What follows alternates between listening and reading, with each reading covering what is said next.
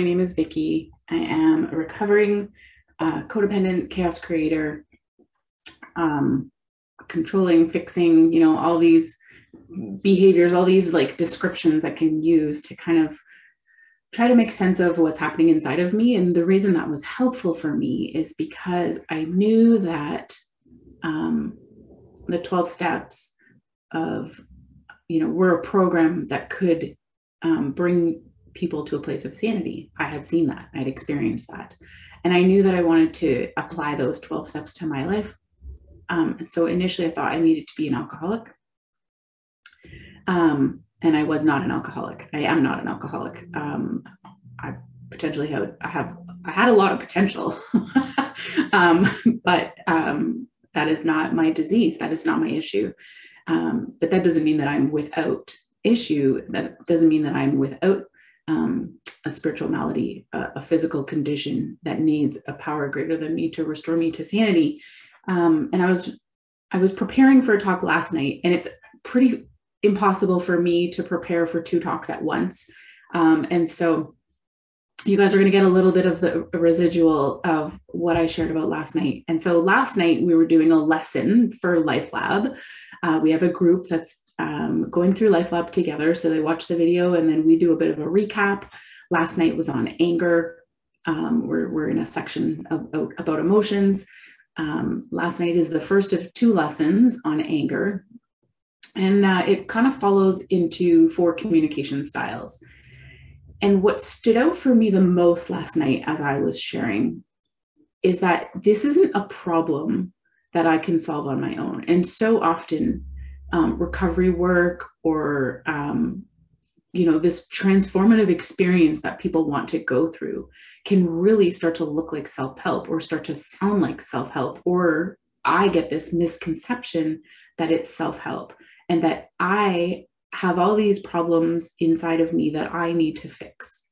And I just had this, it wasn't anywhere in my notes, but as I was sharing last night, I just had this overwhelming sense to remind people this is not self-help, but really what I'm doing is I'm reminding myself, I can't fix myself. If I could fix myself, I would have done it a long time ago. And then this morning I was reading from this little book that someone had given me, and it would be considered it's AA grapevine material. And so the book is called Emotional Sobriety, The Next Frontier. And emotional sobriety, or the search for emotional sobriety, is what brought me back into the rooms back in 2020. I knew that I was not being emotionally sober like that, because I completely understand what drunkenness looks like, what addiction looks like. And I knew that whatever was happening inside of me was like that. It was like I was drinking uncontrollably, but it was all emotional. So I was reading this book, and it says, so this person's talking about being sober and being sober for quite a while. How they served in their 12-step group. They had a fellowship and they had a home group and they served there and they had jobs there and they were doing really, really great at them. They never missed a deadline. They didn't have any conflict with any of their fellows in that program. And yet they were given a job to do in their work, and they just were incapable of doing it. They couldn't get it done. They were having all this trouble with others. Quite suddenly, and without any warning bells, the simple solution, why was I having so much difficulty in the other areas of my life? Quite suddenly, and without any warning bells, the simple solution came to me. I had surrendered to only one thing, my alcoholism. I accepted divine and temporal help in everything that had to do with my disease with complete humility. But I never had extended this wonderful freedom from pride, resentments, envy, and need for perfection and competition into all my affairs. So it finally came to me in this time of really deep need. I had had no understanding of the meaning of spiritual awakening. And because I accepted all things in AA as natural and just and healthy and good, I was only permitting an unconscious use of my spiritual awakening in AA areas. and I had never brought it out and looked at it before.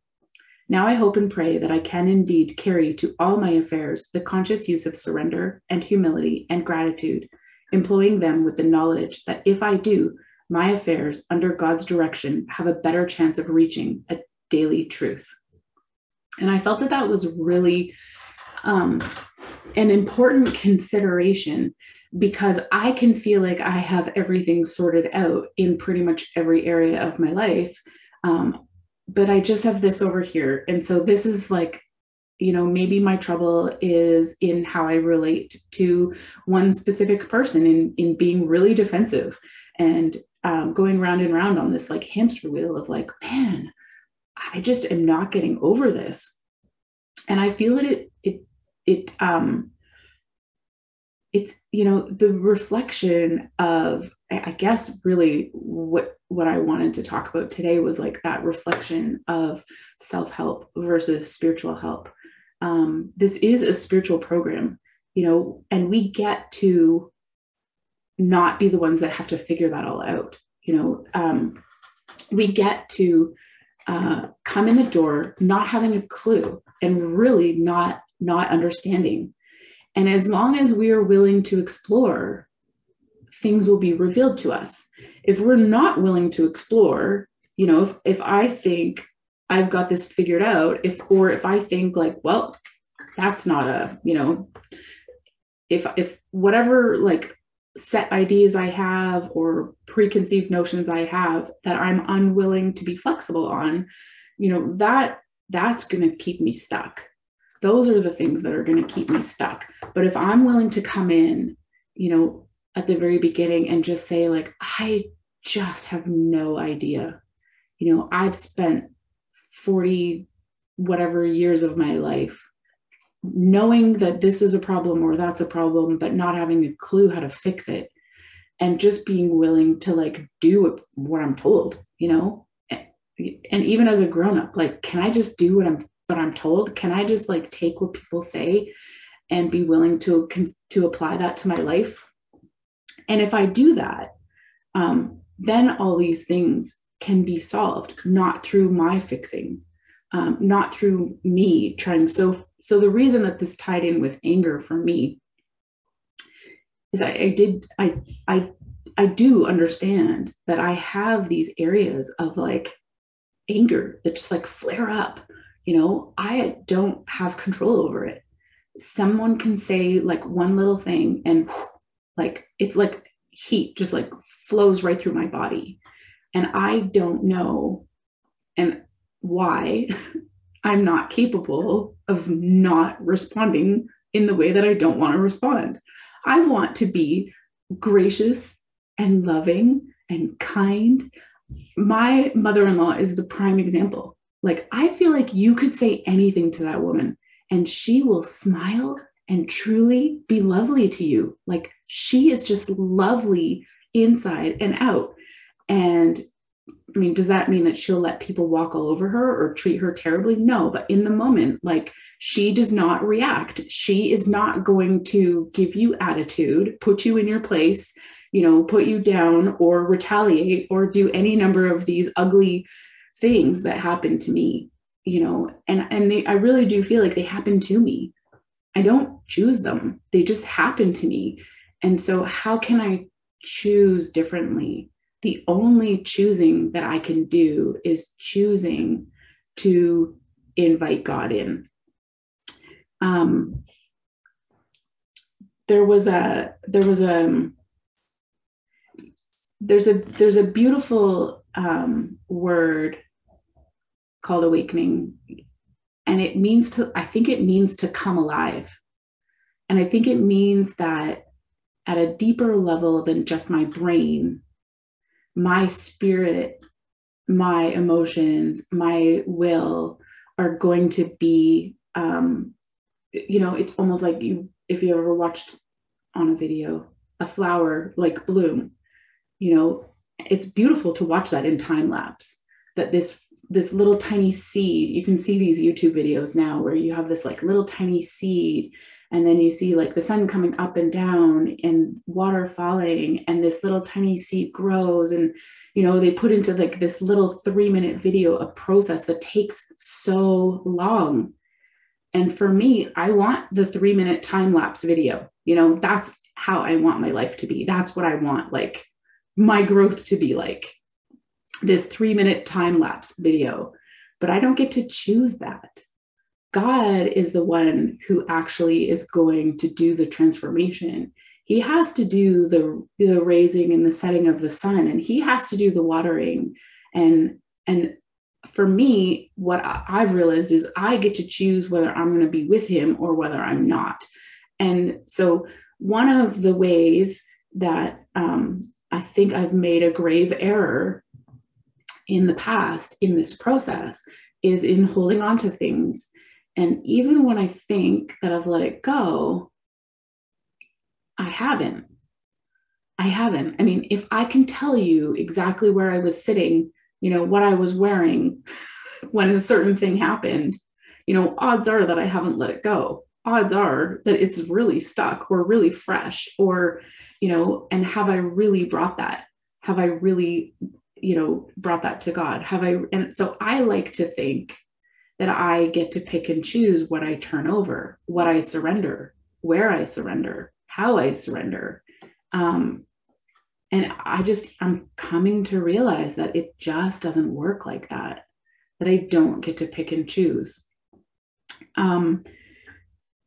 It's truthfully, when I look at anger, because anger tends to be the root of all my problems. I mean, and anger in like the simmering, trying to cover it up, trying to like not let everybody see it way. And so maybe there's a different word that just isn't coming to me right now, but it's a secondary emotion. And so we talk about how it's really rooted in fear, and how someone brought up last night in the session that, injustice often flares up anger when I feel like I've been resentment. Yeah. But I don't know, we use resentment so often that I was trying to like use a different word than resentment, because I sometimes feel like I don't fully understand resentment either, because I'm using it so often. But I think for me, there's anger can be so easily triggered for me by shame, by guilt, by unmet expectations, by, how that, we often talk about our characters and how we want to be seen in the world.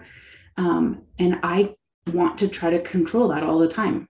I want to be the best friend that you could ever possibly want.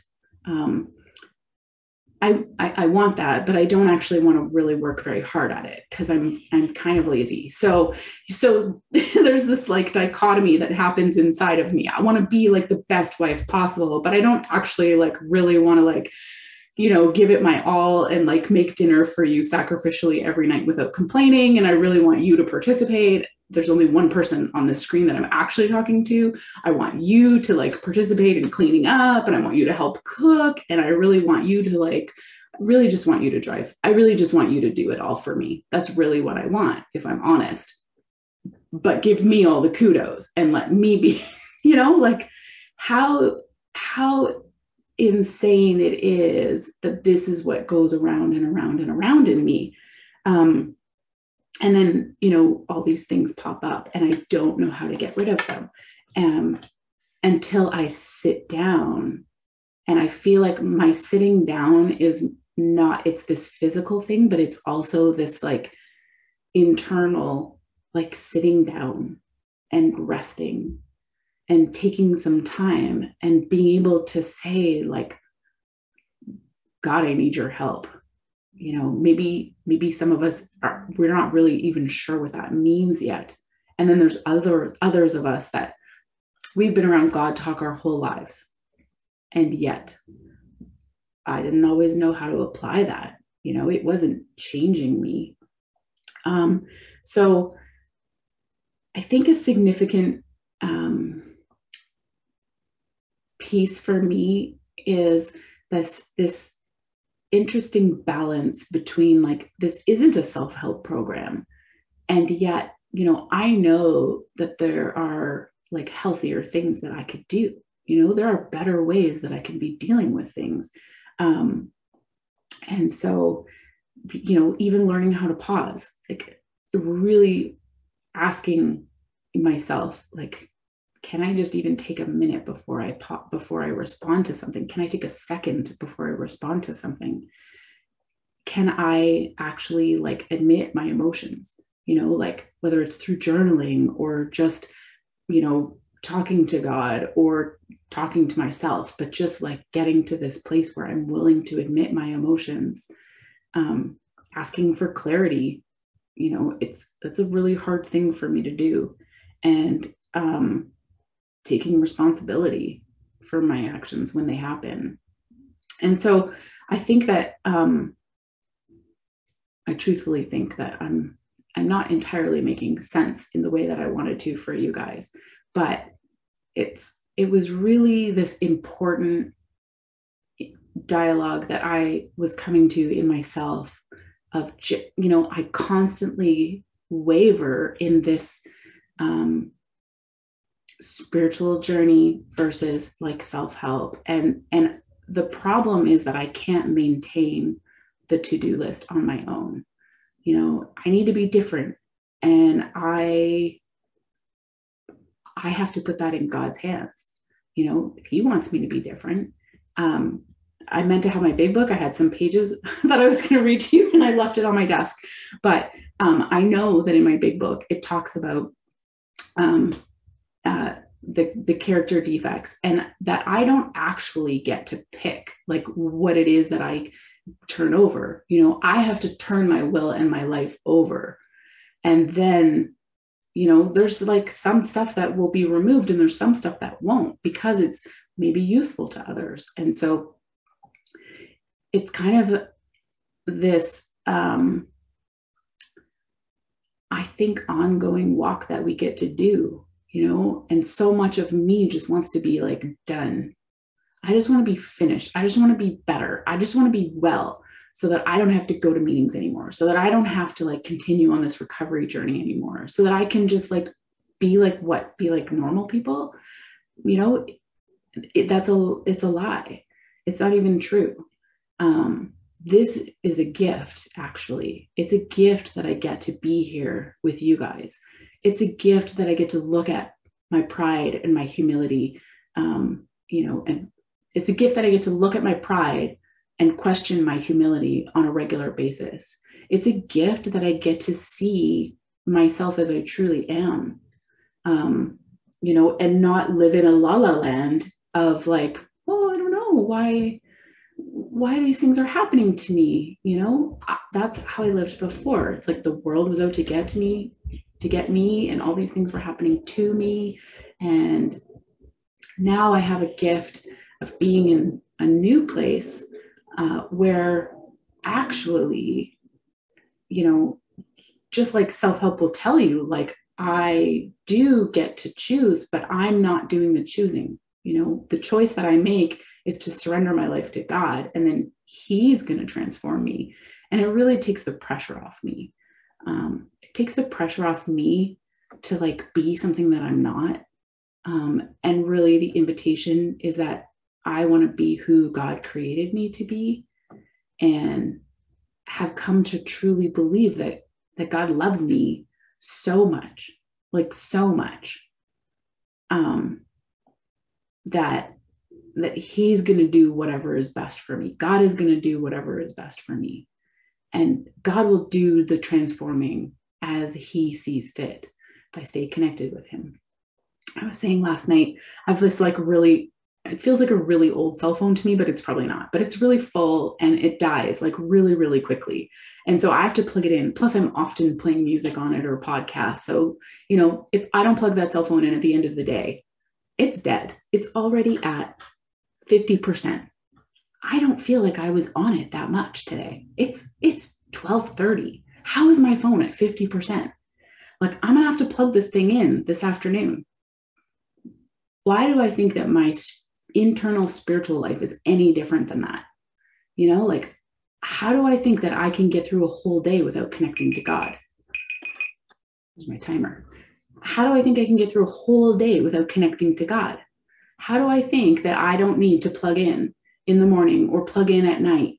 Because where do I get my power from? Either I'm being honest and I get my power from God, and I really truly will run out of power if I don't plug into God, or I'm just completely fooling myself and I'm just a total sham. And often, many days, I am a total sham, and then I start to see it. It comes out in my life. But, that is just like the realest picture for me of knowing that I need to plug in, or I will be filled with self-pity and anger and all that yuck that comes back so quickly when I don't plug in. So that's all I have today. Thank you for listening.